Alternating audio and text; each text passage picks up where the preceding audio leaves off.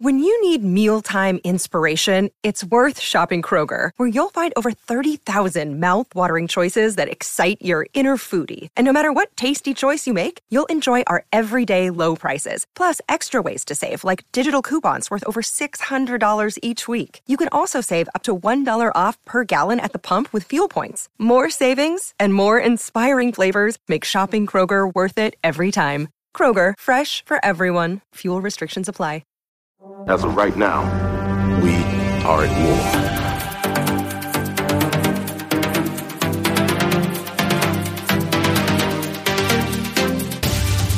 How desperate.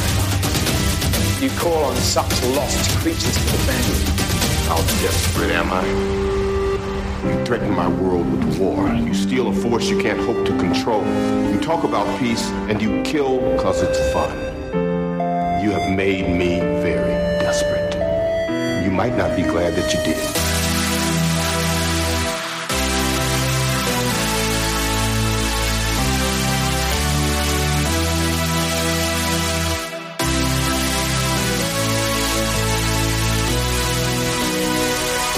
There was an idea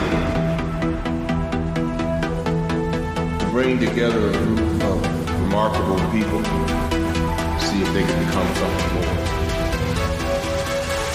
Fight the battles that we never could. Welcome to Fury's Finest, a podcast about a discussion of Marvel Crisis Protocol and the Marvel Universe. My name is Jesse Aiken, and I am joined by my co-host, Christopher Bruffett. How are you doing today, Chris? It's a little chilly, but I'm great. Very excited about MCP right now with all these new characters coming out. The launch of the Fury's Finest Secret Wars Season 2 has been super fun so far. Loving my roster. Loving getting to play against our newest friends. Just very cool. MCP is just very cool right now. Yeah, Chris, how exciting is it that the X-Men just landed? They're here. They're finally here. Wave 2 of the X-Men. It's an exciting time. We got a lot to crack. I'm still floored that Colossus, Rogue, and Gambit are all Brotherhood members, including X-Force. Look, man, I'm pretty sure my next bag is Brotherhood. I mean, you and I touched on it before we started recording, but it's been mulling in my head since we talked about it a little bit. I think it's going to happen, but that's all I'm telling y'all, because the rest is content, and we can come on. We can make a whole episode about this. Why would I give it up for free like this? Well, speaking of content, I mean, it's no surprise now because the patrons that are Asgardian tier and up know this, but you and I built your Secret Wars list live on air on a Fury's Finest After Dark. That's our second feed on the Patreon. And, you know, very exciting, Chris. I'm smiling here as I say it. We made you a list that is affiliation number 1 is X-Force, and X-Men is your flex affiliation. And That's I just right. really love that. I love that. You're trying something new, and Mutants for Life. Mutants for Life. I said we're going into the to the lab. You and I are going to help crack this mutant code, this X-Men Wave 2 code, and so far so good, man. X-Force is in an awesome spot right now. Absolutely, and I just love that you and I are kind of splitting the difference per se, because in your roster, and I'm assuming it's going to be your in-person roster for a while too when you get the models, but it's, you're testing and trying out Rogue in person, you're testing and trying out the Wolverine family, all 3 of them, Logan with the 2 children. That's right, Jesse, and as soon as Dakin is available, we'll get him in the roster as well. Long live the Wolverines, and they do, because they have healing factors. Absolutely, and I'm just so excited you're playing Laura and Gabriella and Logan together, and, secret's out now, Chris. I have a new team that I'm diving super deep into. Very exciting to announce on the podcast that I've finally started my deep dive into Convocation.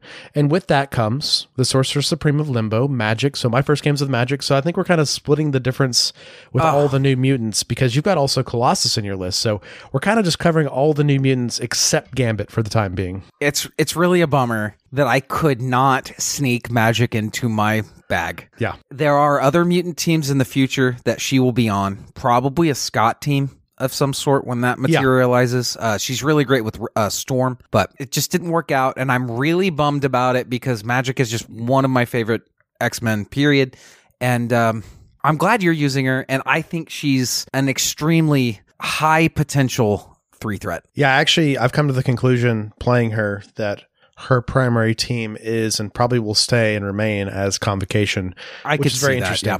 And, the theme is right. Her being the Sorcerer Supreme of Limbo, out there with Strange, Sorcerer Supreme, like there's a lot of cool things happening. But long story short, Chris, I'm absolutely in love with this team, and we're going to have an After Dark in a couple weeks, kind of discussing my thought process and my playtesting and my list, kind of to juxtapose your list and your playtesting with the X-Force and the X-Men Team Gold Flex in your bag. So very exciting time. I'm loving every minute of it. I'm trying to play as much MCP as I possibly can with my crazy busy schedule, and it's fun fitting it in. But we've got to pivot off this stuff because you and I do have content coming up soon covering more list building, covering more news. We're holding back on Daredevil and the Hand Ninjas for now. We just have to hold back.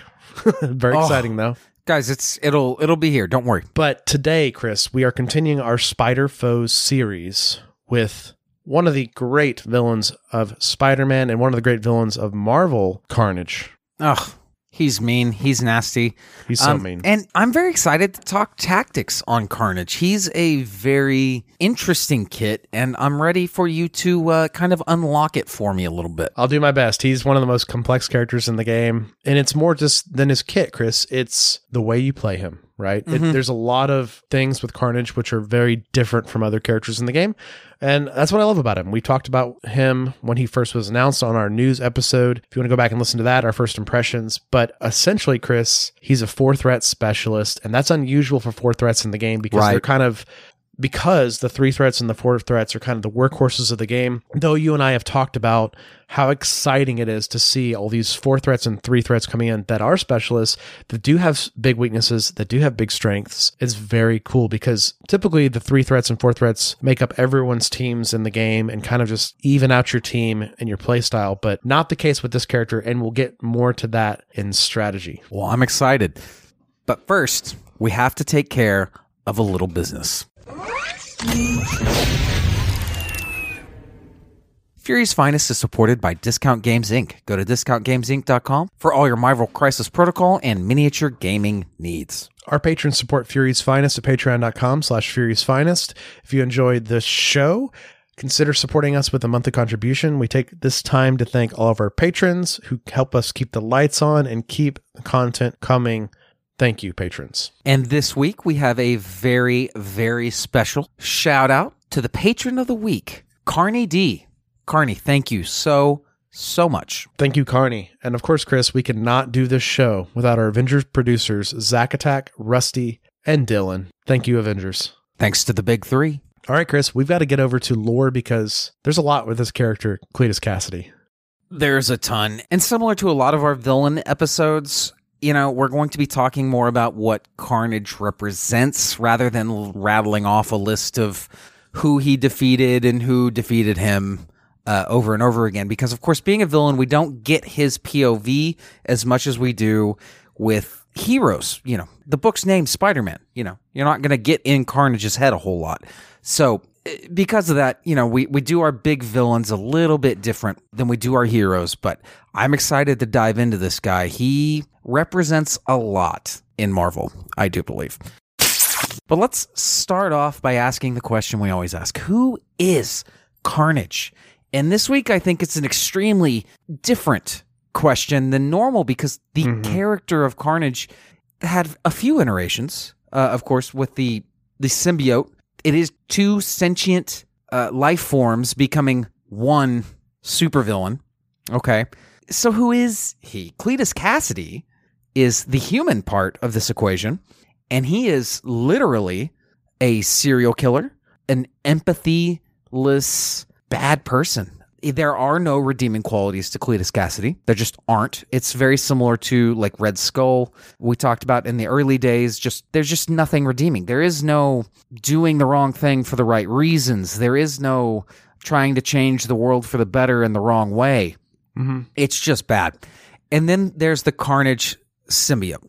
The Carnage symbiote is the asexual offspring of the Venom symbiote. And because this symbiote was born on Earth, it is adapted better to Earth in continuity, kind of a loose premise if you ask me there, but it was an excuse to make him more powerful than Venom, which needs to be noted.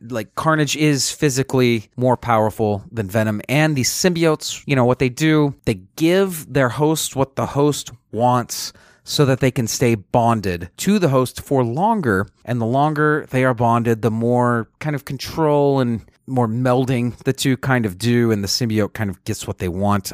There is an argument to be made that the symbiote will drive the host crazy eventually, but that's not quite confirmed in canon at this point. Anyway, that is a long answer for a typically short answer to a question, which kind of illustrates the problems with talking with Carnage, guys. Everything can be a very long answer. Yeah, that's true. So let's just dive in. Let's just get to it.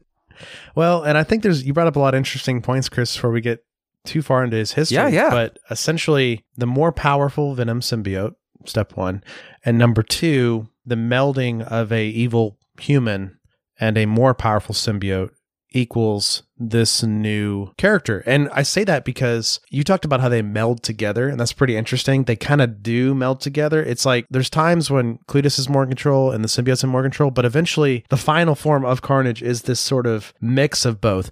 Unlike Venom, which makes Venom so compelling to me as a character, because when Venom and Eddie work out their stuff, they truly have more of a symbiotic relationship. It's true. Where they're both in control, they're both communicating with each other while doing stuff. Not so much the case with Cletus Cassidy. We kind of get a supervillain between two things melded together, right? And that's kind of a framing of it, but there are also moments of Cassidy and the symbiote too. I do want to push back a little bit here. I do believe that this line of reasoning may imply a little bit that the symbiote part of this equation is not also an empathyless, absolutely evil entity, because it is. That is part of the reason Cassidy and the symbiote just are, for want of a better term, head over heels for each other. Like the Venom symbiote wanted to return to Parker for so long, and now, like the Venom symbiote feels about Eddie, that the symbiote loves Cassidy, and Cassidy loves the symbiote. They have similar goals.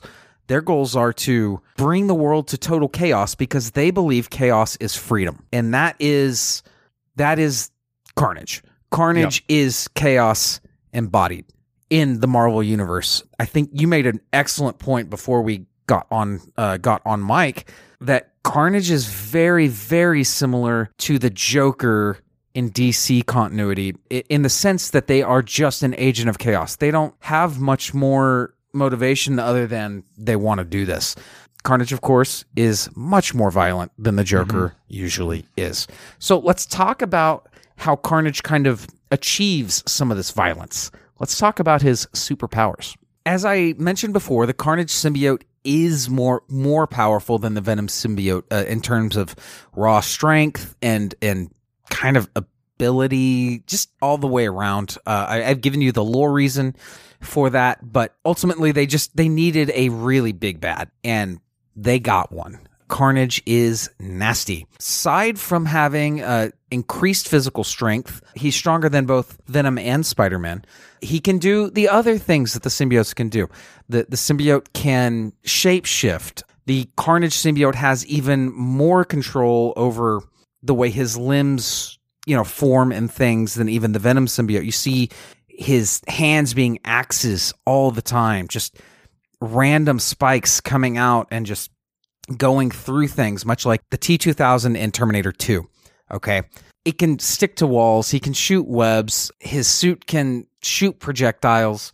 The symbiote is in Cassidy's bloodstream, so he has a healing factor of sorts. The symbiote can even keep him alive, maybe not fully functioning, but alive in space, alive underwater.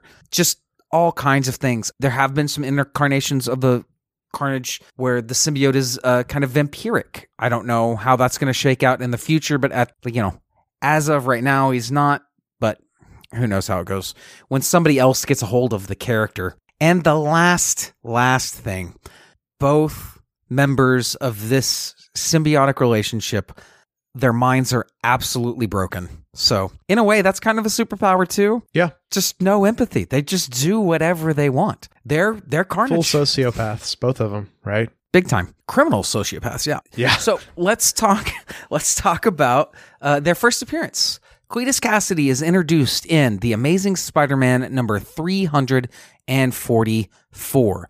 The first appearance of Carnage is in issue 361. And of course, in Amazing Spider-Man 344, Chris, you and I touched on this on our Halloween special, the Midnight Suns episode, but that was that period of Marvel, 1991. It was peak dark gothic Marvel, where they were trying a lot of things. Makes perfect sense this character came out, but also keep in mind too, a decent amount of time after Venom in 1988, and this was the introduction of Cletus Cassidy. And then of course at issue 361, a little bit later, Carnage is fully introduced. So a good 5 years or so since Venom's introduction, but it all started that late 80s and went to late 90s essentially was this era of Marvel. And I think that's interesting that it's like right at the front end of this era of Marvel we've talked about before. It does not get any more 90s than Maximum Carnage. It just doesn't. There's one kind of meta point I want to make on this. Carnage's name was almost Chaos. It got changed in editorial later, but originally the character's name was Chaos. I think they did better by going with Carnage, but it illustrates my point of him being an agent of chaos and kind of chaos incarnate in the Spider-Man rogues gallery and, sometimes Marvel at large. Yeah, and we should also talk about too, Chris, I've always had that DC comment about Carnage you mentioned up front, but also let's put this character in perspective with all the other villains of Marvel. He's pretty profoundly different in the way that he truly is pure evil, which is kind of rare in Marvel. And then, as we've talked about before, almost unmotivated, as in his worldview is pure evil in the way of, it's not even like he's the hero of his own story. It's just, like you said, he wants to bring about chaos, mayhem, and death. And it's just a very strange thing for Marvel, because Marvel does have a lot of great villains that are kind of like the heroes of their own stories, like those sort of Thanos, Ultron type things where it's like they have a purpose that they think they have, right? Carnage thinks he has a purpose too, but I just find it very compelling that this is more of a DC villain type approach. It's very dark. It's very dark for Marvel, and it's very new at this time. Now, I know this changes dramatically late 80s onward, but let's also keep in mind the universe he's in is the Peter Parker universe, like one of the most hopeful characters in all of Marvel as well. So very strong juxtaposition. Very interesting. Excellent point. So yeah, I just want to mention that up front, and I appreciate you saying good point there, Chris, because there's almost too much to talk about with this character, and it's kind of hard to quantify, but I feel like with you talking about his superpowers, motivations, and then me kind of mentioning the type of evil we're dealing with in Marvel here should frame our history pretty well. And I start by saying, before Chris even gets into history, this is a trigger warning. This is a very dark, graphic history of a character, which is unusual for Marvel. So we always give these before these dark histories. And I think now's an appropriate time, Chris, to mention this because, this is not a section for kids to listen to. If this is something that doesn't interest you, you can skip past his history, because especially even, Chris, at the beginning of his history, it's very violent. It's extremely violent and dark, but I guess to put a little bow on what Jesse's saying here, human life is very cheap for Carnage. Mm-hmm. So if that is troublesome, no problem if you need to skip through this lore episode, or maybe wait for a later date when you're in a better place for it. But let's start with Cletus Cassidy's childhood and his upbringing. Now, in a meta sense, they have retconned this story a few times. They've changed it a few times. So what that kind of leads to is me saying that in a kayfabe sense, in an in-story sense, in character sense, Cletus Cassidy is a very unreliable narrator. Let's summarize this all to say, Cletus is born in prison. He's brought into this world in a state of lawlessness. He kills his grandmother. His mother tries to kill him. His father kills his mother defending him. Terrible, terrible upbringing. He has horrible, horrible experiences in the foster care system and probably burned down an orphanage. Look, it's bad. They had to give an as tragic or more tragic backstory to kind of give this character more potency. I feel like the backstory had to be as tragic and as over the top and as violent as the character is. Yeah, and it makes you understand him, despite him being pure evil. Like, he's one of the hardest villains to understand because he is pure evil and chaos. But his backstory helps a lot, Chris, because, any sort of child subjected to that much violence, murder, and trauma is going to have a lot of issues. And of course, with Carnage, they manifest into a homicidal sociopath. And that's a sad real world aspect of this story in a weird way, in a superhero world. Art mimics real life, but it is extremely sad. And I hate kind of having to explain these stories because I'm a very empathetic person. So it always puts me kind of in that mindset, and it kind of brings me down a little bit. That's why I drink lots of coffee today. But let's get into this. So Cletus grows up to become a serial killer, which lands him on Riker's Island. And this is where he comes into the Marvel Universe. This is where he is introduced. He is cellmates with a recently incarcerated and desymbioteized, I don't know what that word is I'm trying to make up here, Jesse. Yeah. But you all get it. Eddie Brock is his cellmate. And this is during a period where Eddie Brock has lost his job. Eddie Brock has gotten a divorce. He has turned to working out. I mean, he's going full taxi driver on this one, right? Yeah. So Eddie, as I said, Eddie is not Venom at this moment, and Cletus Cassidy is planning on killing Eddie. But what happens is Eddie does get cut, but that Venom symbiote has bonded into Eddie's blood, and there are traces there. So with that blood, what happens here is that piece of the Venom symbiote asexually reproduces, and the Carnage symbiote is born. And because they're cellmates, the Carnage symbiote bonds with Cassidy very quickly. And now we have Carnage. The bond between Cassidy and the symbiote is extremely strong, and it happens extremely quickly. And that goes back to what I was telling about. They're both completely fractured minds. They want the same thing. Chaos is freedom. They say it all the time. They were made for each other, literally designed for each other. Of course, Venom and Spider-Man defeat Carnage, and off he goes to do the thing. Then we get to our first real story. So Carnage has been introduced. He's doing the thing. He's killing lots of people. He's been defeated. Then we get Maximum Carnage, which is a huge crossover event in the 90s. It's an 18-issue event. It spans 5 different Spider-Man titles. It is big.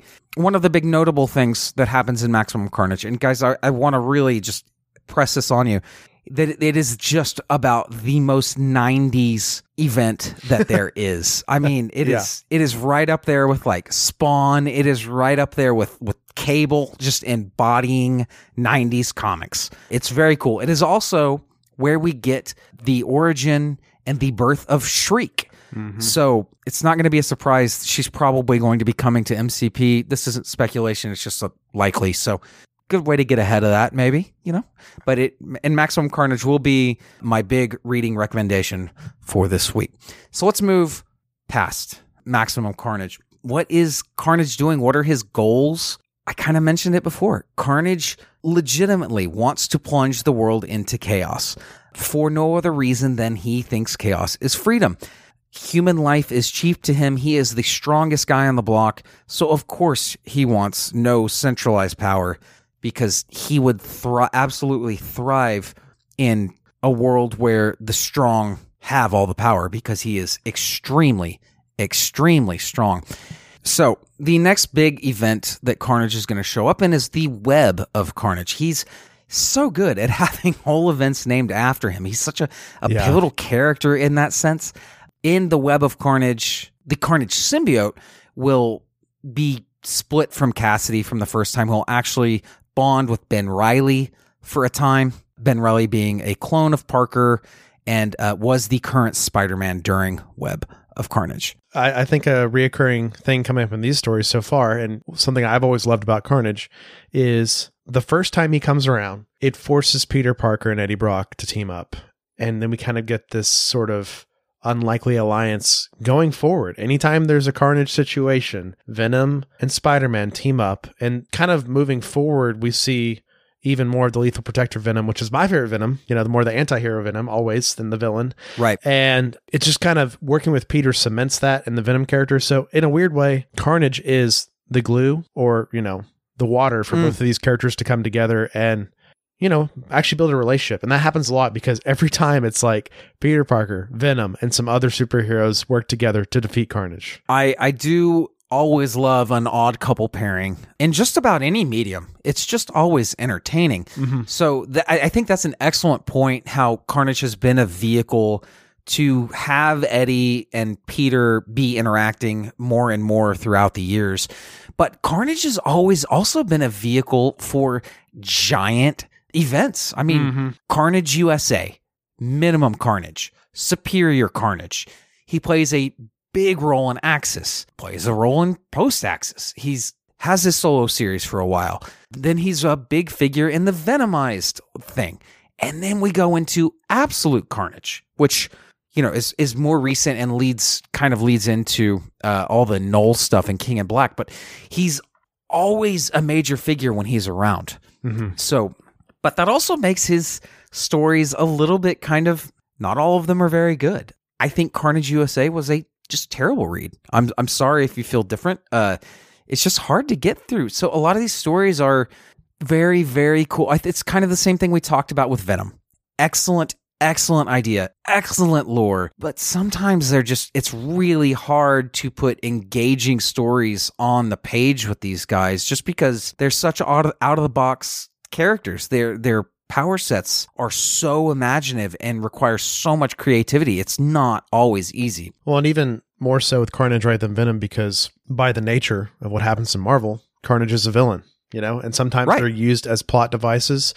Though the Carnage villainous things are usually more interesting than most villains because it's always something like extremely dark, stakes are high, and then on top of that, yes, the symbiote can be melded by writers to do different things. Like Chris, like in the Absolute Carnage story, like Cletus infects the homeless of the city to work for him and stuff. Like there's a lot of crazy dark elements of the story, but yeah, like you said, they can only go so far, especially with a villain. I mean, that's why I've always liked Venom more, obviously, because he's on the more heroic side, but there's a lot of things happening here. And now, of course, we can't even talk about it today because there's no room, but Carnage plays a pivotal and major role in the Null King in Black storyline. In fact, he might be the most interesting he's ever been now because of the storyline, because in a weird way, Carnage is the spark that ignites the flame for Null to arrive, essentially, or be a villain, and that's all I'm gonna say. I'm not gonna spoil it, but I haven't got to read King in Black yet. I've read very little, and I'm ready to dive into more. I am very excited to do it. It's a very large undertaking. It's hard to find. I'm trying to get through Spawn. I'm trying to get through Nick Spencer's Spider-Man. Obviously reading for the show. It's a lot, but we love comics, so it's all good. So, Jesse, we've done a pretty good amount on Cletus and Carnage here. We haven't touched on quite everything he's done. He has died a few times. He's been resurrected a few times. I think his heroic nature during Axis, which we've talked about a little bit, that's when Axis is when the morality compass of the Marvel 616 universe gets flipped on its head, and we do a little role reversal where heroes are now villains and villains are now heroes. I think his heroic side is interesting. But when it comes down to it, I really think that if you want to know about Carnage, you read Maximum Carnage. And that is that is the essence of the character boiled down. It's concentrate, So he is just chaos, y'all. He just really is. And so what I want to do to kind of go ahead and put a bow on all of this, I want to give you a couple of reading recommendations. And of course, I've already mentioned Maximum Carnage. It does span 5 different titles. You can find it digitally very easily. And I'll have a list of the actual titles on the show notes for the patrons. And then I think Absolute Carnage is pretty cool. So, and it leads into all this stuff. Absolute Carnage, newer. You can find it very easily, and it's not spread out over a ton of series, so it's a lot better. So now, Jesse, we have to talk about the movie. That's right. The movie. One movie. Venom 2, Let There Be Carnage. Now, I will mention, while we're in our silver screen moment of the show, Carnage has been a mainstay, Chris, on many shows. That would be Spider-Man, the animated series, Spider-Man Unlimited, the Spectacular Spider-Man, and Ultimate Spider-Man, to varying degrees of his appearances and his level of evilness, essentially, because some of them are more mature shows and some of them are Sure. simpler shows. And typically it is those storylines. Peter and Eddie working together to defeat Carnage, send him back to Ravenloft, or like he runs away or he's in prison. That's the type of stories we're given. Now, Carnage has only recently come to the silver screen, as into the cinema. And that's with Venom 2, Let There Be Carnage, which was just last year, Chris, 2021. Now, so much to say about this movie, but I'm not going to do it here because, I know you haven't seen it yet, Chris, and it's weird. It's one of those situations like they got a lot of things right about Carnage and they got a lot of things wrong. I have seen bits. I've seen bits, yeah. Well, no, I think I saw it and just don't remember much of it because I just lost interest. Yes, they got portions right. It's just Sony doesn't know what they're doing when it comes to making a likable character in a superhero movie. Step 1, Carnage can't be in a movie that's PG-13. Bingo. He just can't.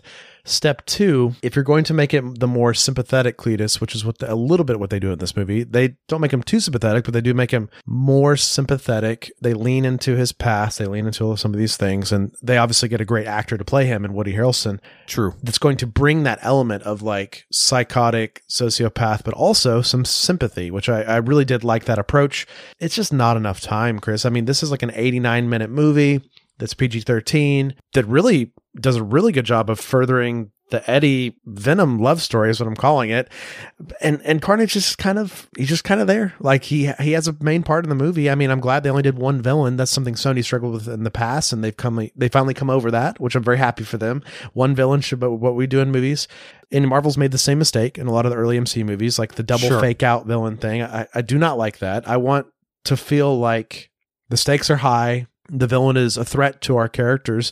And also, with all that going on, they can nail the symbiote all they want, but there's too much for one movie with Carnage. I'm going to be honest. It's like a Joker element where it's like, if you're going to do the chaotic thing like the Joker, you've got to do the chaotic thing and kind of leave it open, or you've got to put them, like, there's a lot of things that need to be done.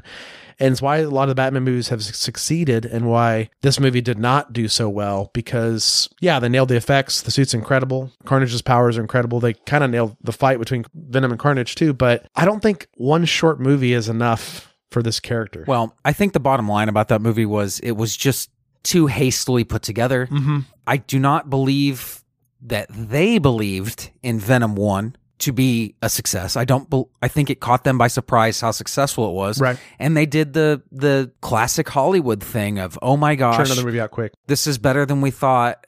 Put one out immediately. And that just never leads to a memorable experience. Like, there are good takeaways from the movie. There are good scenes, excellent acting performances. Yep. But just too hastily put together. Even the CGI is noticeably hastily put together. Yeah, and this happens in all superhero movies, right? Even the MCU movies are a huge culprit of this sometimes, and it just blows my mind that we can have a movie of the caliber of Black Panther and have a final fight scene that just looks like it was made in a few weeks, and turns out it was made in a few weeks. That's horrible. That's bad decision making. Give them time.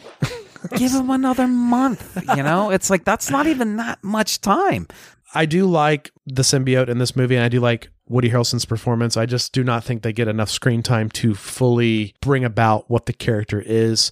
And it just makes it more like a throwaway superhero villain character, And this is one of those things, like, I don't know. I'm happy that Eddie and Venom stuff gets better with every one of these movies. And I just, Tom Hardy loves the character and he's committed to this Eddie Brock character. And I just adore that. There shouldn't be one Carnage movie. There should be probably two. Let's just start there, right? Like, they should leave on a cliffhanger, something really bad happening at the end, like it normally does with Carnage stories where he kills someone important. Well, he does that a lot. Looking at you, Ultimate Spider-Man universe, Death of Gwen Stacy by Carnage in that universe that's a rough one. Hey, in another universe, Gwen, there's been, Carnage Gwen too. So exactly. Those characters are kind of it. I really do love all the convoluted storylines of the X-Men and the Spider family. It's just very cool. Yeah, there's just too many cool things that writers want to get to the table, and then they'll mess up continuity just to get cool things out. And that's very common with these symbiotes because, yeah, the symbiote brings out people's best and worst traits depending on the type of person they are, or amplifies traits, and that's an interesting concept. I don't know if we'll get more Carnage in the future in the silver screen. I assume we will, but it's a matter of time. But it's one of those things like, studios are so money hungry that like their first goal was make a movie PG-13 and make it short and get it out quickly. When their first goal should be make a good movie. Yeah. make a good movie with, you know, characters that are fleshed out. There it is. You know, it's very simple. There it is. And, you know, I feel like they absolutely did that with Eddie Brock in the second Venom movie. And unfortunately, there was no time for Carnage outside of just killing people. And unfortunately, when he kills people, the camera's having to pan away. There's no blood. There's no gore. Right. I don't want a gore fest. I don't want like that type of movie necessarily. I just want to fear Carnage like you should, you know? And you just can't do that type of stuff in PG-13 movies. It's just not how the MPA rating system works. Listen, I think PG-13 movies should be illegal to make. Probably so. Yeah. Federal law, just do it. No more PG-13. Just PG. You're PG or you're R. Yeah. Yeah. Or G. It's one of the two. Yeah. Quit with the half measures. Just be brave or be don't, you know? I like that take, Chris. Be brave or be don't. Yeah. It's very smart. Yeah. It's very smart thinking. Really well worded. You know, and we could talk Carnage all day because he's one of those characters, Chris. He's more of an essence. He does return time after time after time. Oh, it's yeah. the nature of the character, right? He's chaos. It's like Loki. Loki's the trickster. He's never going to fully be gone because you always need a trickster. Always. You always need that agent of chaos. And he is the one for Marvel right now that people like the most. People love the symbiotes, especially casual Marvel fans. And I think that's awesome. And yeah, man, it's just, he's their number one agent of chaos. Maybe that changes in 10, 15 years, but for now, this is what we got. And I'm kind of here for it. Well, and what's so compelling about Carnage, and so strange to say, because it sounds like a counterintuitive statement. What's so compelling about him, Chris, is that he's an agent of chaos and death, and he's not really that deep in the way that our other villains are in Marvel that we love so much, like Magneto, for instance. There's a juxtaposition there. Cletus Cassidy is not what you would call an intelligent person. Right. You're right. And the symbiote is more animalistic, right? I agree. Yeah. So what makes him interesting is that he's not bound essentially by normal Marvel villain things or normal human empathetic things. No morals whatsoever. And he is otherworldly in that case. So he can be on a plane with someone as interesting as Magneto, but in a completely different way. They're opposite ends of the spectrum. Magneto's compelling is because we understand his motivations. We understand that he's the hero of his story, or that he might even be right in a lot of cases. But he ends up being a villain because of all those thoughts. Carnage is just a villain because he is raw, animalistic, unhinged chaos. Excellently put. And we got to have him in Marvel because he is an interesting balancing act against some of our heroes we love so much with their compasses that we truly love, like the Peter Parkers of the world. But I think we got to get into strategy, Chris, because this character is a very complex one. Look, Jesse, we spent way more time on lore than I thought we would anyway, and I knew it was going to be rough. And now we're going into this one. Strap in, folks. Let's do it. So if you're following along at home, going through his card, his name is Carnage. His alter ego is Cletus Cassidy. On his healthy side, he has a stamina of 7, a move of medium on a medium-sized base, a height of 2, and a threat cost of 4. His defenses are 5 physical, 1 energy, and 1 mystic. On his injured side, Chris, he also has a stamina of 7, taking him up to a total of 14, one of the highest amounts of health in the game, especially for a 4 threat. What are your thoughts on Carnage stats first pass? He presents a very interesting game design question, I think, and you know, AMG handled it in a pretty elegant way, I believe, with the 5 physical defense, the 2 1s, but giving him just really high amount of health. So it's a balancing act with this character. I think it's an elegant solution, but you know, like we said, he is a specialist, so I kind of expecting weird stuff like that, you know? Yeah, and we can never understate how good health is, Chris. It's one of those things like we've all had horrendous dice in this game, and for me, I don't really get upset when my big dice pools don't hit on attacks because that's just the type of player I am. I'm used to it. It makes me so sad. When my defense dice don't hit, I get even more upset because statistically, sometimes that just goes the way you would never expect. What's helpful about Carnage is since he's 14 health, you've almost got to think like he's just got baked in defense dice in a weird way because health is always better than defense dice. It's just how the game is. Like a model with like 6 health on one side and 6 health on the other side with lower defense stats is better than a model with 5 on one side and 5 on the other side, because it's just guaranteed defense in a way. You know, if you're not gone, It's true. you're in the game.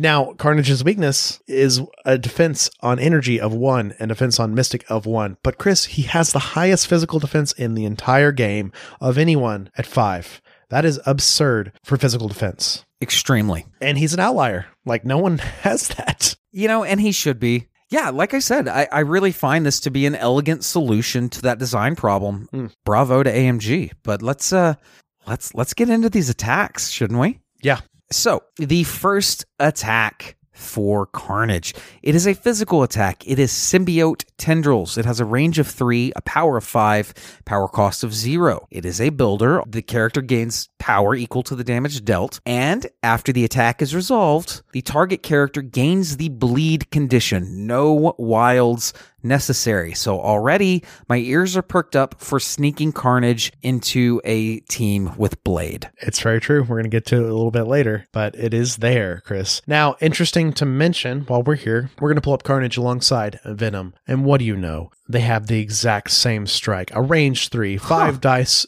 strength, 0 power cost, power equal to damage dealt, auto bleed strike. I love it. So if you've already played Venom, you understand how this works. Also, Chris, the range 3 is deceptive because once again, we're working with a medium base character here. It's almost like a range 4 if you can wrap your head around it in that way, because the way you're going to move around the map and the distance you have on your base is wider, just like Venom. I will mention, though, we didn't mention up front, because I'm going to make a lot of Venom comparisons as we're here. Carnage does get around Venom's biggest weakness, which is he's a medium move instead of a short. I was about to bring that up. Yes, it is such a bummer that Venom is a short move.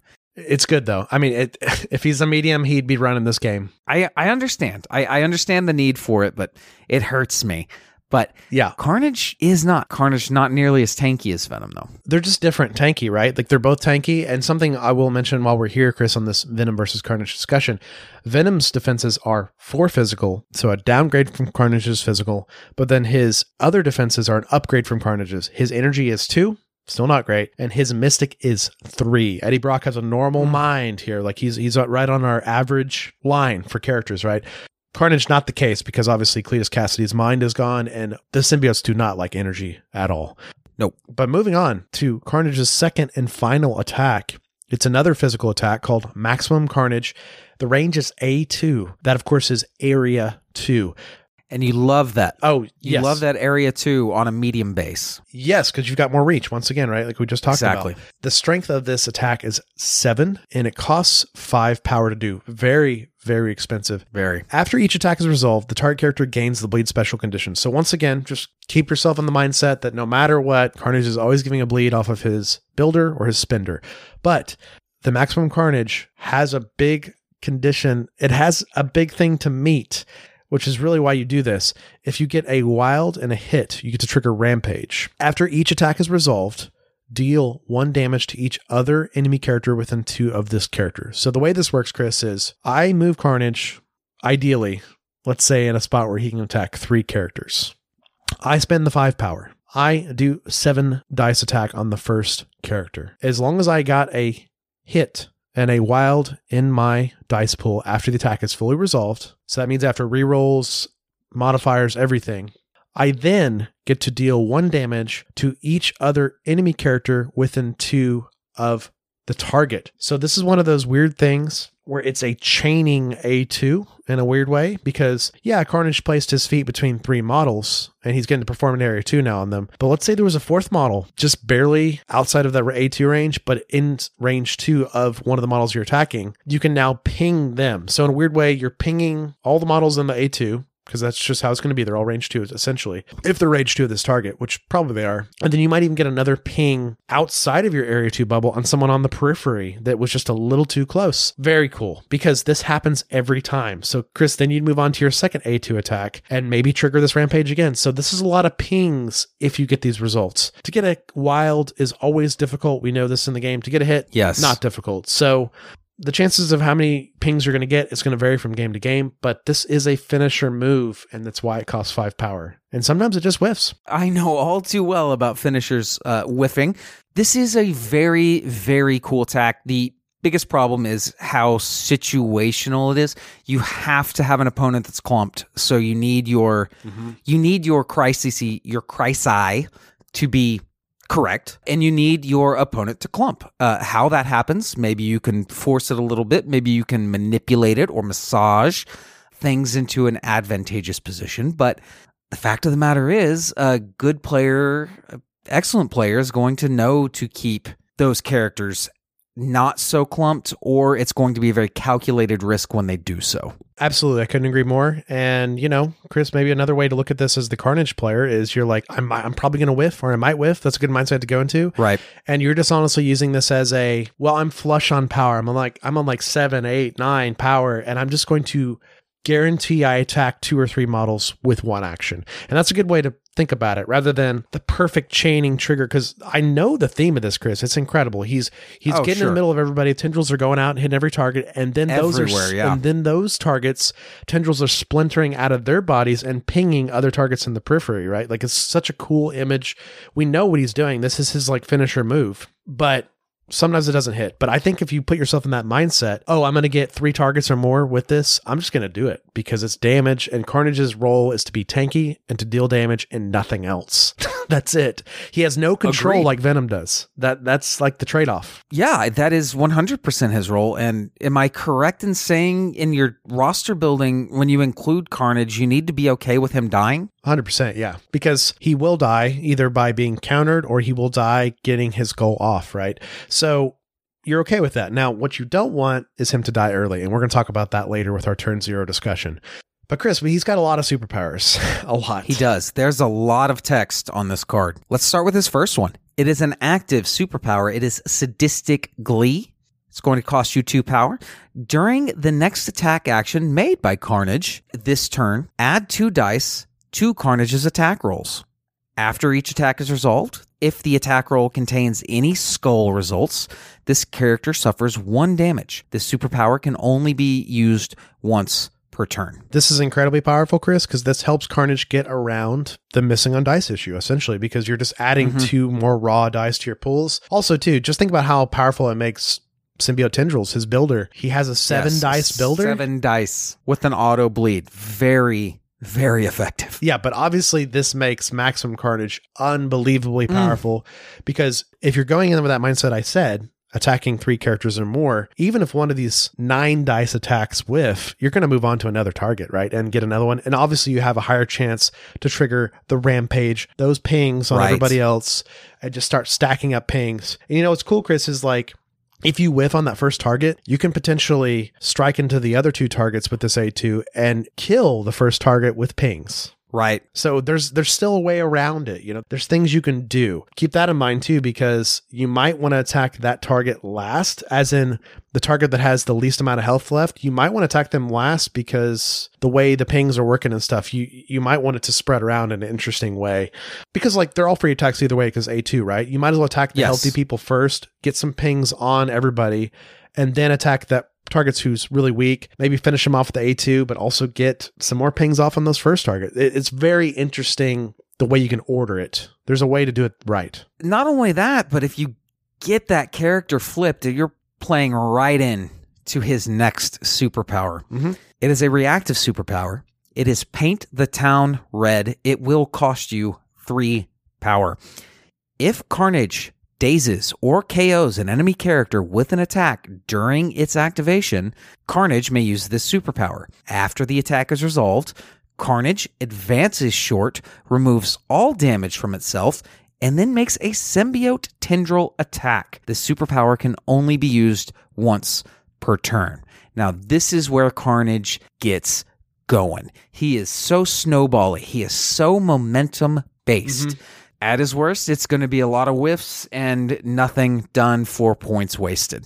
Yep. At his best, he is going to snowball the game, probably starting off from coming in from a flank and just absolutely cut the opposing team two ribbons. Well, he's a big question asker, right? Like, he's one of those characters, like, he's playing a different MCP, and that's very cool, because with him playing a different MCP and the rest of your team's playing normal MCP, you've got two questions of your opponent where it's like, okay, we're both playing the game normally, Chris, scoring objectives correctly, controlling each other on points, attacking each other on points, and scoring. But also, I have a Carnage that's asking a second question that's playing a different game entirely, coming around, deleting your models, and asking a question to you. Do you want to focus all your attention on Carnage and probably wipe him off the board? But now my team gets to do what they want to do. Very cool. Exactly like Corvus Glaive, why he's a menace in this game, because he does the same thing. So yeah, there's a lot going on here. Now, Paint the Town Red, it costs 3. You're always going to keep 3 on Carnage. This is just a rule of life. 3 is 0 power with Carnage. Right. And this is why Maximum Carnage costs 5, Chris, because there's no universe. If you want a sadistic Glee, Maximum Carnage, and Paint the Town Red, you have to have 10 power. And that seems fair, because that's the turn where you do it all, right? And that's the turn. You don't want Carnage to have 10 power either for this very, very same purpose. Right. But once again, you've got to do some things and be in position before that. So there's a lot of factors here. But let's not forget also too, Chris, Paint the Town Red removes all damage from Carnage. This is his healing factor we've talked about. So gross. Like I said, it's kind of the reason I said that he's so momentum-based and so snowbally. I mean, I'm kind of the opinion that Carnage is a win more character. It's why I'm not very big on using him. But the potential is definitely there, and it's obvious.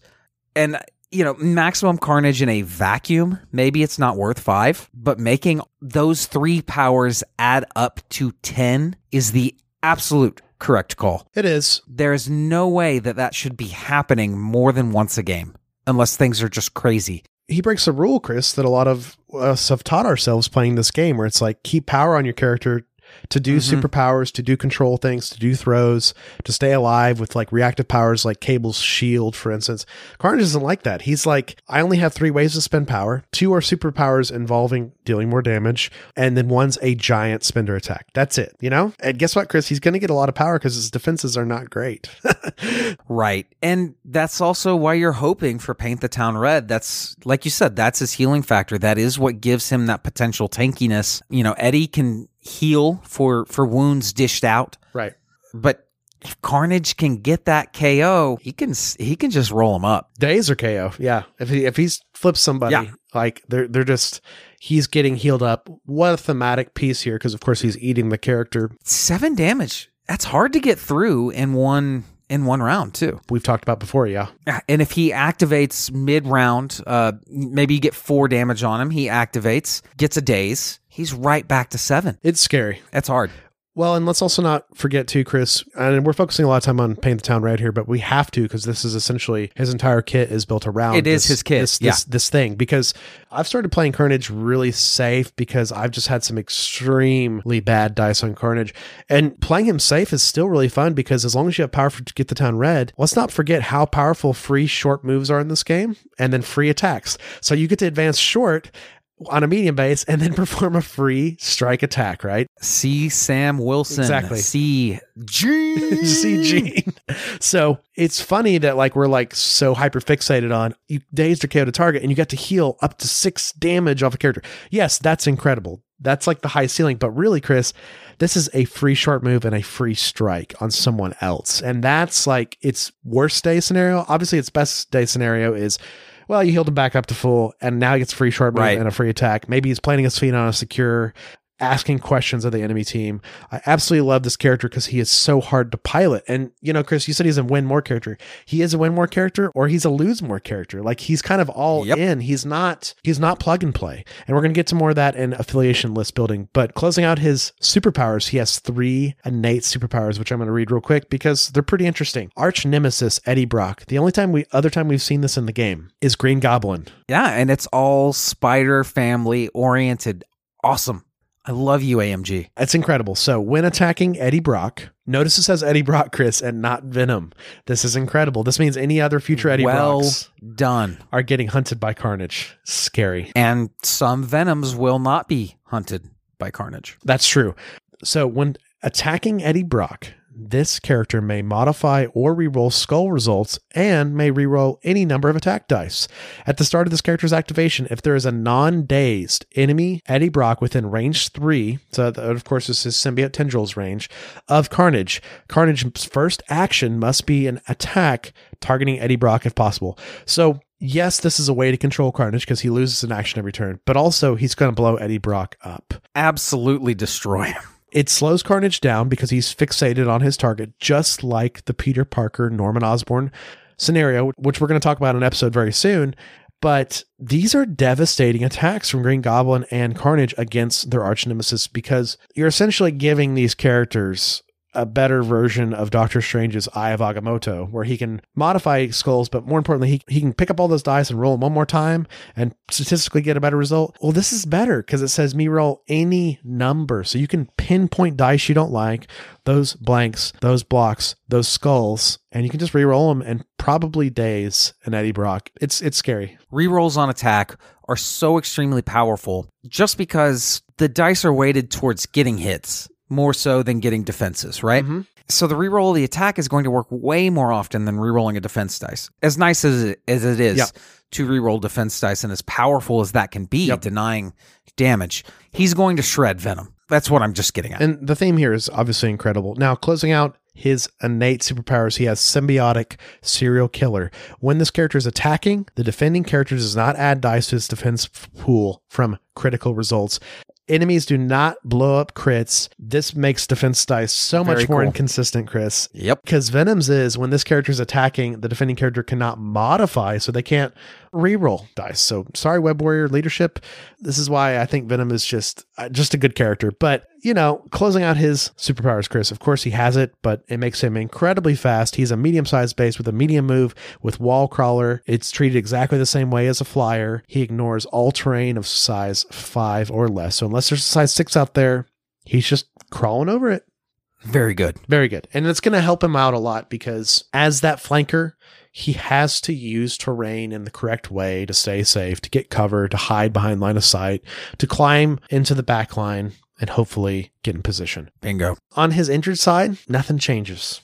Nothing changes. He's still at 7 health, keeping him at that 14. All his attacks are the same, which I find very cool. And we did mention Sadistic already. I will mention again, it does damage him. So don't obviously do Sadistic Glee when you're on 1 life left. But potentially what's cool about Sadistic Glee is it can potentially get you that daze or KO. And then you just heal it all back. So even if you take a skull damage, you just heal it. I mean, if you do Sadistic Glee with a maximum carnage and there's enough characters around, you could potentially just KO yourself. I mean, think about it. When the dice are going real bad, I mean, look, man, it's going to happen to somebody, or it has happened to somebody already. I'm just saying. Hopefully one's Venom. You get to reroll those skulls, you know? Cool stuff. Or you got X-Force leadership, getting some rerolls. But yeah, you can't do anything about skulls if you get them. It's just going to happen. But okay, so closing this character's card, Chris, before we move on to text cards, his defenses are deceptive. I'll tell you that when you play this character. Yes. The defenses look scary. They are scary. Like, say you're playing a mage team or you're playing an energy attacking team. That's probably not the time to bring Carnage because that's too many attacks. But typically, the way MCP works, and we all know this because this is the state of the game up to this point, and maybe it'll be the state of the game for the future. Most people do physical attacks. Most of the attacks in the game are physical. Yep. As in, there's more physical attack than energy or mystic. So he's obviously the best defensive character in the game against those attacks. The only thing he doesn't have that some other characters have, like Lizard and Cage, is the auto block one. That's really good. So there's some math there. That's not what we do here, but 14 health is a lot. We've seen it on Groot before, how much he just stays alive. And Groot's defenses are strange as well. He's a very similar character to Carnage. High physical, low energy. But Carnage has the mystic weakness as well. So it's like Venom has the energy weakness, but he's normal on mystic. Carnage has the mystic weakness. So you've just got to think about it as a big pool of health. And your just dice aren't going to hit. Big pool. Got it. Now, something I will tell you, Chris, about the rules in MCP. With the Incinerate condition, my favorite condition, not many characters have it. It's a very rare condition. You can never go below 1 defense dice on attacks.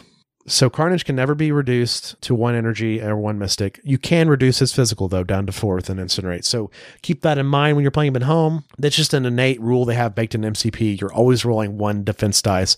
Unless there's like a character that supersedes that or a tactics card or something. Incinerate. As it always is in MCP, right? That's the whole game. These are the rules unless the card says you can break it. And that's what makes it great. That's why we have these cool superheroes that do cool things. But, 9 out of 10 scenarios or more, Carnage is always rolling 1 defense dice, even when he's incinerated. So Incinerate is probably not the way to control him. The way to control him is conditions, like stagger, like pushes. Slowing him, pushes. Or just blow him up, right? So those are the only ways to really deal with him. And we'll get to more of that in a minute. I just wanted to frame the idea that it's this health pool, man. It's this health pool. But we got to move on to his tactics cards because he does have 2, which is very interesting. I love when characters have 2 cards to look at. The first card is There Will Be Carnage. It's an unaffiliated active card, so of course you can bring this in any list you have Carnage, no matter the team. Carnage may spend any number of power to play this card. Choose 1 enemy character within range 3 of Carnage for each power spent. The chosen character gains the root special condition, so you can give out a lot of root. I really like this card a lot, much more so than I like Carnage Rules. Although I like the theme behind Carnage Rules. During his Maximum Carnage, especially in the 90s, Carnage had a tendency to write Carnage Rules in his victim's life oil. Yeah. In his victim's blood on the wall after killing them. Very 90s, I will say. To intentionally leave a trail for exactly people to find him. Like his arrogance and his chaos was out of control. Exactly. But handing out roots, especially, we're talking about wanting Carnage to group up the opposing team anyway, to really maximize his spending, his big spender, his finishing move. So this is just a great way to keep characters in place for another chance at it, or just slow down the pursuit of Carnage any number of ways. But I think Root is pretty powerful, and him being able to throw this out of nowhere can be very disruptive to your opponent's game plan. Well, yeah, just a reminder for those at home, because Root is hardly on any characters in the game. Groot's one of the only characters with it as well. Root makes all of your superpowers cost 1 more. So this is like a Loki bubble of sorts, Chris. But you have to put these conditions out. So it's a weird control card that Carnage doesn't need, but I'm happy AMG gave it to us. And I don't think people have really dug deep into this card since the character's release yet. I mean, he hasn't even been out a year yet, right?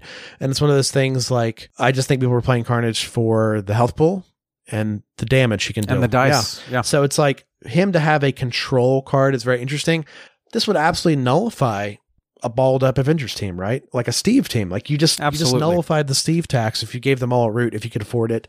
Once again, though, I don't know how much it gels with this kit, but it's one of those things we got to give it a try. But sometimes they add tack cards that are fun like this, and you just got to try them, and see what happens. And it's a good counter against certain teams. Then that's probably its only intention. There's definitely a spot for it. Is there a spot for it in your I'm trying real hard to win bag? I don't know. Yeah. But is there a spot for it to experiment at home on the table in casual games? Absolutely. It's one of those things that, in the future, the code might be cracked with future releases and this card really becomes something. I definitely think it has that potential, but there's no guarantee we ever live in that future. Well, and it's one of those cards too, Chris. We got to put ourselves in the shoes that we are now, which is now we have access to 10 cards. And if you intend to play Carnage a lot, I think you're bringing both these cards, and you will know when to bring both or one or the other.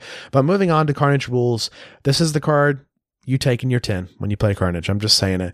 I don't like it as much as you do. It's unaffiliated active card. Carnage may spend 4 power during his activation to play this card. Choose an enemy character within 4 of Carnage. Advance the chosen character short towards Carnage. We've seen the power of deception on Mystique. This is one of those type of things. After the advance, Carnage may make a free symbiote tendrils attack targeting the chosen character. Yes, this costs 4, but you get to move somebody off a point, which is how you play MCP, and you get a free strike to potentially gain that power back. Also, Chris, what's crazy about this card, what's just absolutely crazy about this card, say you're teed up on power. I start my turn with Carnage. I'm on 10 power. I spend 4 to do this. I move someone off a point. I symbiote tendrils attack them. I daze them. Now I pay 3 for Paint the Town Red. Heal myself up, move, get a free attack again. Right now we're at 2 free attacks. I haven't even taken an action yet. That's what's scary. That's a very juicy scenario, but how likely are you to pull that off? And is it worth taking this card for such an unlikely scenario. Whereas if you're going to take one card for Carnage, I can guarantee that an economy tax will help me. That's true.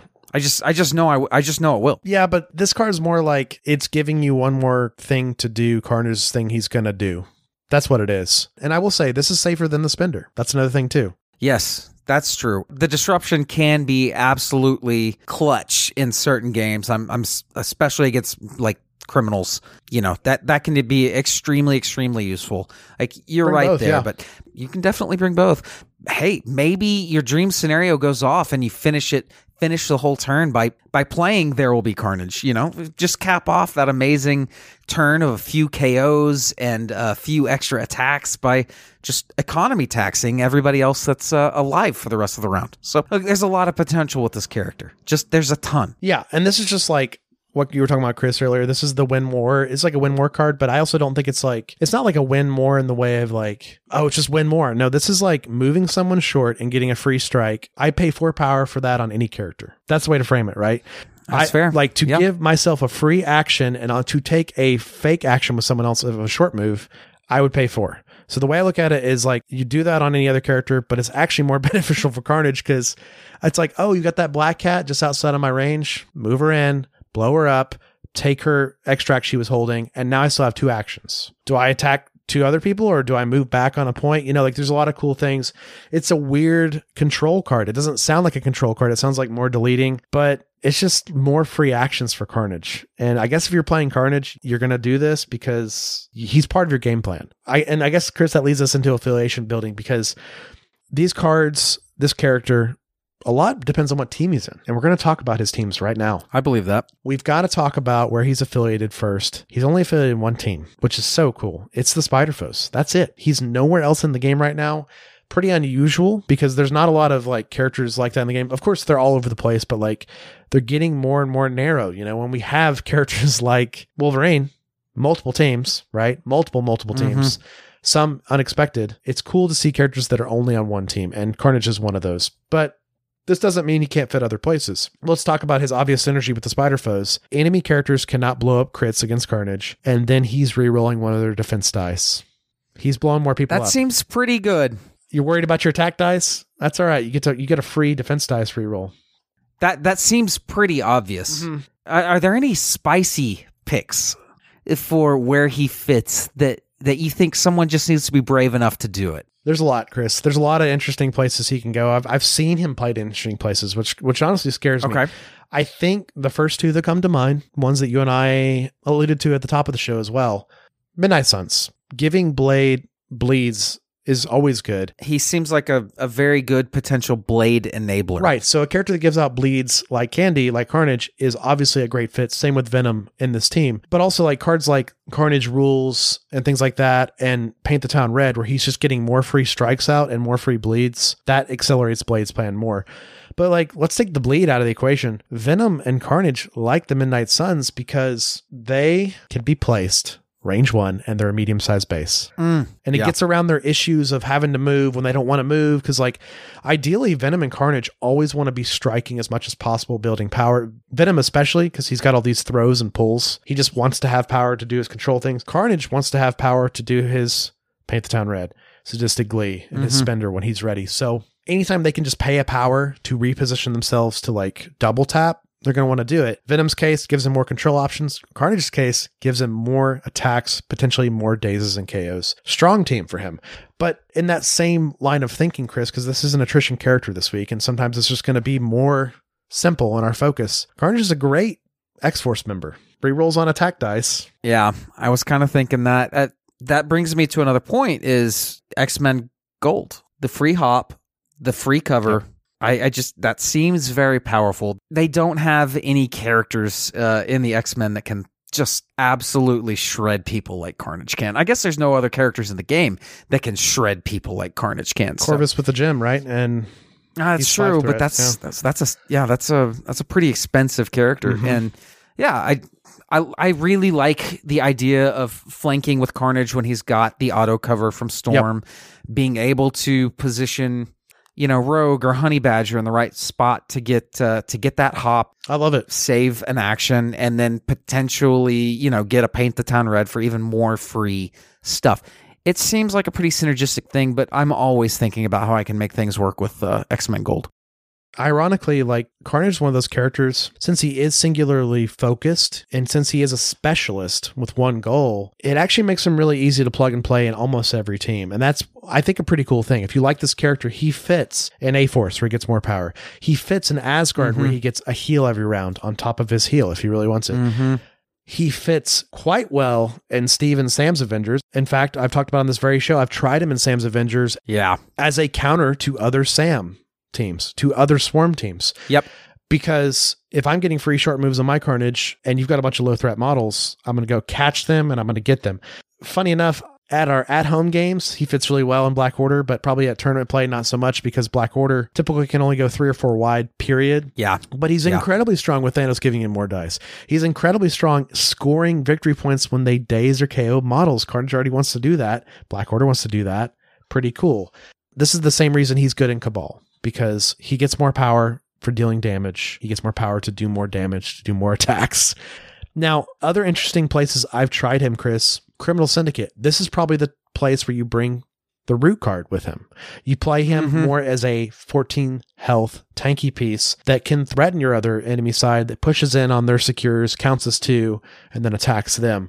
He's incredibly scary in this team. But, if there's places that are giving him rerolls, offensively or defensively. Guardians of the Galaxy is a good example. Web Warriors are another good example. These are helpful as well, but he's one of those characters that fits a lot of places. Now, I think his shining places are Spider Foes, because I didn't mention this earlier, Chris, but he also fulfills the Spider Foes unique part of their team that I've talked about many times that I love so much. Medium-based characters with medium moves that are wall crawlers, wall crawlers.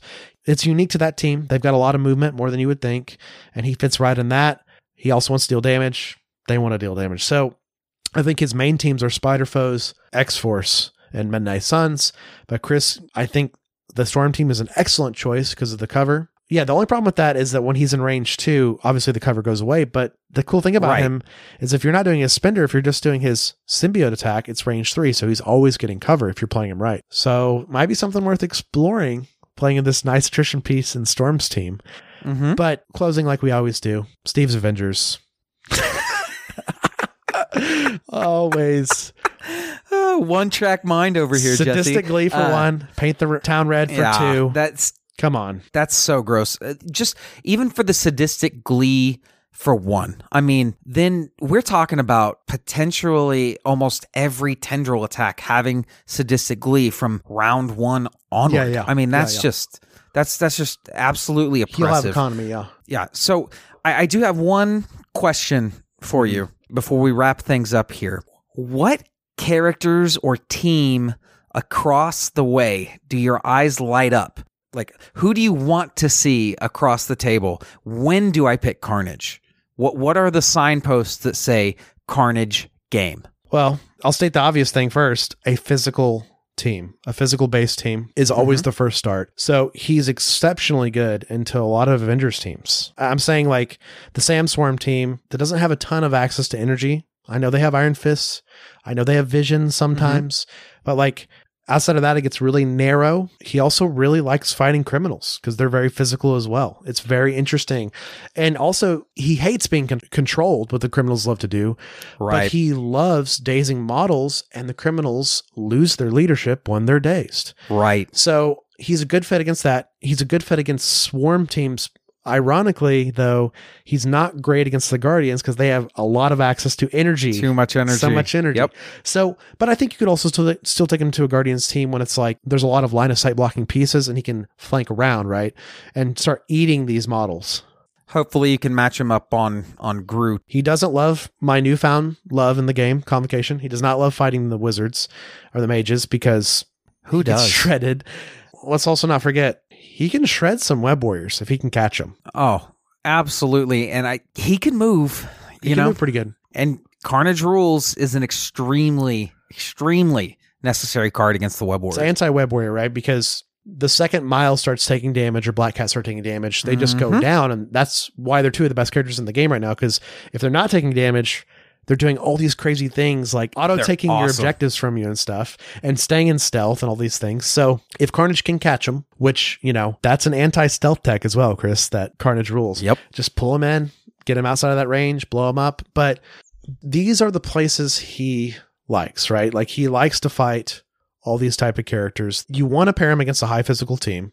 But when you see an opponent with some powerful mystic and energy attacks, you might want to keep him at home. And this is why he's a flex 4 threat. Like you're not bringing Carnage as your only 4 threat in a 10 character roster. You're bringing other 4 threats and you're going to know when the time is. But also there's just times you want to play Carnage and you're going to play him because you're going to have a fun time. He's either going to fulfill his goal or he's not. I will say, like, oh my gosh, a character like Hawkeye just ruins Carnage. Cyclops is an excellent anti-Carnage piece. He's got energy, he has a high physical defense, and he has a push on Wiles. I mean, we even talked about this in our recent tournament battle report episode. I faced another Spider-Foes player, and my goal was to get Scarlet Witch and Green Goblin with energy pumpkin bombs on the side of Carnage and get him off the table before round 3, because if he survives, he can start chewing through my team. Because once again, right, I know Goblin's an exception because he can change his pumpkin bombs to energy, but most of the Spider-Foes are physical attackers as well, and Carnage can handle that. He can handle their physical punches. Lizard is doing no damage to Carnage. Lizard does nothing to him. Right. Lizard can push him, and that's good. But other than that, there's a lot going on here. And, Chris, like, let's talk about turn 0 now with Carnage, because this is how we're going to close, because he's probably one of the most complex characters in the game for this purpose. Unfortunately, when you play this character, you have to deploy him last. I was going to say, playing him kind of negates any other last place characters. So, and by last placement characters, this is what I mean, is characters with, major, obvious weaknesses, characters that are easily controlled. You've got to line them up right. And he's hard to do that with, because if someone sees him in your bag of 10, he's one of the characters I look for, man. Like, there's just so much damage potential that, if I see him in their bag, I'm going to tech against him. Whether I think they're going to take him or not, I'm going to have something on my squad that can do a little bit with him. So, I think he's really, really hard for that reason. You have, like you said earlier, you have to know how to pick and choose your spots with him. You've got to keep him hidden for a round or two. And that's tough with a 4-threat character. It's unusual, right? And it makes his floor incredibly high and his ceiling incredibly high. And it's why he's a compelling character to play, but also why most people don't play him, because there's so many consistent 4s in the game. It's not that Carnage is inconsistent, it's just you can get matchup defeated or turn 0 defeated. But place him last. And Black Panther's always there. He's one of the first 4s in the game they released, and he's never gone away. Man, he's awesome, and I'm so glad that he is. What a great character. Sorry, that was a quick The guy aside. that won LVO had Black Panther in his Web Warrior team. Makes perfect sense, right? So good job. What I love about this turn 0 idea, Chris, is he's easily countered, but he also easily destroys fights if he chose the right fight. So it's like he's so swingy in the way of he can be defeated easily, but he can also defeat models easily if he chose the right matchup. So you place him last against typically lower threat models with obviously not energy or mystic attacks and not great defenses, and he will just start chewing through that side. So it's like Carnage is one of those rare scenarios where, like, say there's a 3 and a 2 on one side of the board. That's the side of the board you put Carnage to face, because he can go toe-to-toe with them. Yes, they're 5 threat, but if he starts dazing 1 or 2 of the other ones, it starts snowballing. Like you said, he starts performing more free attacks, performing more paint the town reds. He's healing up. He'll defeat those models, get them off the board, and then he'll start coming to the late game fight later. And then you've already won. And that's terrifying. Yeah, you've already won at that point, because you're up a threat, right, on them, and he's healthy. Right. Even if he's injured, like he's like no damage on his injured side, right? He's coming in, he's got power. So that's his ideal situation. It's why I think he's a great tech against lower threat models. But, once again, he could defeat some higher threat models, Chris, if it's the right situation. Yes, Scarlet Witch can blow him up, but can he also blow her up? Yes. Absolutely. So that's that pendulum I'm talking about, where it's like she's fragile and physical's her worst. And if he catches her unaware, that's rough, right? But she can also just delete him from range. So it's one of those things, like, sometimes it's safer to, at MCP, play a model like this, completely safe for 2 rounds, and then do stuff, right? I think your instinct is to dive Carnage in, and I did this a lot early on. Absolutely. Especially in the Spider-Foes, which makes more sense in their team. But, like, say you play him in a more defensive team like the Web Warriors. Very interesting, right? He's fine scoring for a few turns and then coming in. This is good, right? He poses questions of your enemy, but you don't want to pose the question too early, because if you pose a question with just Carnage and you don't have other questions going on, they just say, oh, the answer is defeat the Carnage and then deal with the other questions. Yep. He needs to come in, like I mentioned in the past, my weird references in my mind, like a Dark Templar, like Zeratul does. Zeratul doesn't come in early, Chris. Zeratul waits, because when there's all these other fronts on the enemy, that's when the assassin rogue type character like Zeratul or Carnage comes in and deletes models, because there's too many questions going on at once and there's too much focus. Right. If you give them Carnage as the only focus, you will lose, because they'll just focus fire him down. And they'll be fine with that, because they'll kind of pull back from the rest of your team and then wait for him to be gone and then deal with your team. He's got to stay alive. And he's swingy. He has to be in the middle of it, I think. At the right time. He's not a hold down the right or left side of the board guy, unless it's like an absolutely perfect matchup. Which it could be. He is, like you said, score 1 or 2 rounds, hope to get them grouped, and then just swinging guns ablaze. I think a good way to think of him is the way you play Hulk in this game. He's like Hulk with your goal in mind as Hulk, right? Is to get into the fray, take damage, defeat models, create chaos where Hulk is, right? He has that same mindset as Hulk. The problem with him is if you make one wrong move before that turn where he does that, you failed at Carnage. He's a high gambling risk Hulk, and as he should be, he's 4 and Hulk is 6. Oh, yeah. And that's kind of the whole problem with Carnage inherently, is he is a niche pick that you need lots of reps with. Yeah. And some tactics cards. Right. So it's hard to get consistent reps in a competitive environment with a niche pick like Carnage. So if you really set on playing him, you need to get casual games and go in, play him no matter what against good matchups, bad matchups, and different matchups alike, and just test the limits of the character until you're ready to... I mean, I would recommend doing this with any 100%. New character that you're wanting to play, but Carnage is... He's a lot like the Lokis and things. You've just got to get the reps, man. There's so much to learn, just playing him. Yeah, he's a very complex character. So, if this episode has inspired you to get Carnage in your 10, I wish you good luck. And if you need reps, hit us up and we'll try our best to help you get some casual games in. But good luck to you. Yeah, Chris, we could go on and on about this character because he is so complex, but those are our takeaways for strategy today. And good luck to you out there in the world. And, let there be Carnage either way, against your Carnage or your Carnage against their team. That's kind of how this character works. He's all or nothing. And if you like that play style and you like the nuances of the turn 0 and the turn 1 and all that, I think this is definitely a character worth playing. And Chris, the sculpt is incredible. We close this out every time. It's the fact really you got good, multiple hand options. You got the spear hand, the symbiote hand, and then the axe hand. Like it's just so cool. There's so many cool things, and I'm happy he's in the game. He's a great piece to supplement the consistency that is Venom. He's a great specialist version of Venom, and I like that. Me too. I'm always drawn to specialists. I just think they're so interesting, and they have such a high payoff. Such a fun gamble, and it's fun to have different play styles from everybody else. But watch out for Carnage. Watch out for Carnage. Carnage rules.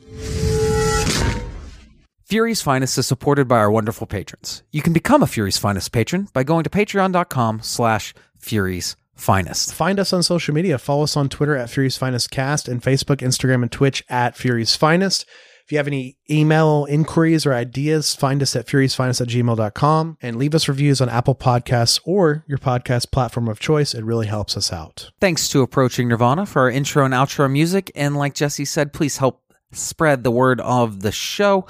Rate, review, subscribe. And I think now's a good time to point out there are some rating options on apps that were not there before. These are more recent changes. So maybe check your app of choice and see if you can give us those 5, 10, 15, 20, however many stars you can. Give them to us. We really appreciate it. Of course, you can find Chris and I on social media. You can find me on Twitter and Instagram at Jesse Aiken. That's JSSEEAKIN. Chris, where can everyone find you? You can follow me on Twitter at Chris Bruffett, BRUFFETT,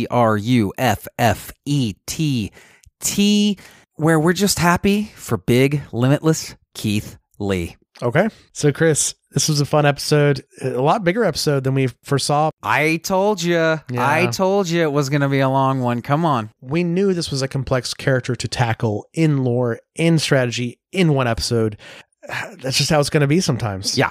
And it's a fun problem to try to solve. And I want to leave listeners with one last juxtaposition, one last little nugget that is, I think, very interesting about this character. I don't think it's metaphorical or symbolic of anything, just kind of interesting. We have in the comic books, such a one-dimensional kind of broken character. He is not smart. He does not have elaborate plans. He is very reactive. He is 100% in the moment. And on the tabletop, he is a very measured, heady type of play. He is for the heady player, even though he is Carnage, he is chaos. You've really got to know what you're doing with him in MCP. I think it's an interesting juxtaposition that AMG kind of keeps things very in line with each other lore wise and game play style wise, but the way this kid is designed, it just worked out the other way, and I'm really into that. I don't think Carnage is the type of character you want just proliferating in the game. I think he's good as a niche character. He's incredible at one role and horrible at another, right? And that they nailed the character in that way, and that makes sense why your play has to be perfect when you play him. Exactly. I just think it's a cool observation. And he has extreme weaknesses in the comics, energy being the biggest one. Oh, yeah. Right? And I love that they leaned into that. And Chris, these are the most extreme versions we've gotten in the game so far of stats. So to have his character with these defenses is so cool. The Mysterio thing all over again, What an extreme, interesting take on this. And I look forward to seeing more Carnage on the table in more teams. Do not discount Carnage in that Web Warrior team. I have played it. It is scary. Chris has played it too. If you have Web Warriors that can pull people into Carnage's range, and then Carnage is asking questions on top of Web Warriors asking their point scoring questions, it's a scary place. But until next time, thanks for listening, true believers. Excelsior. The world has gotten even stranger than you already know. At this point, I doubt anything would surprise me. $10 says you're wrong.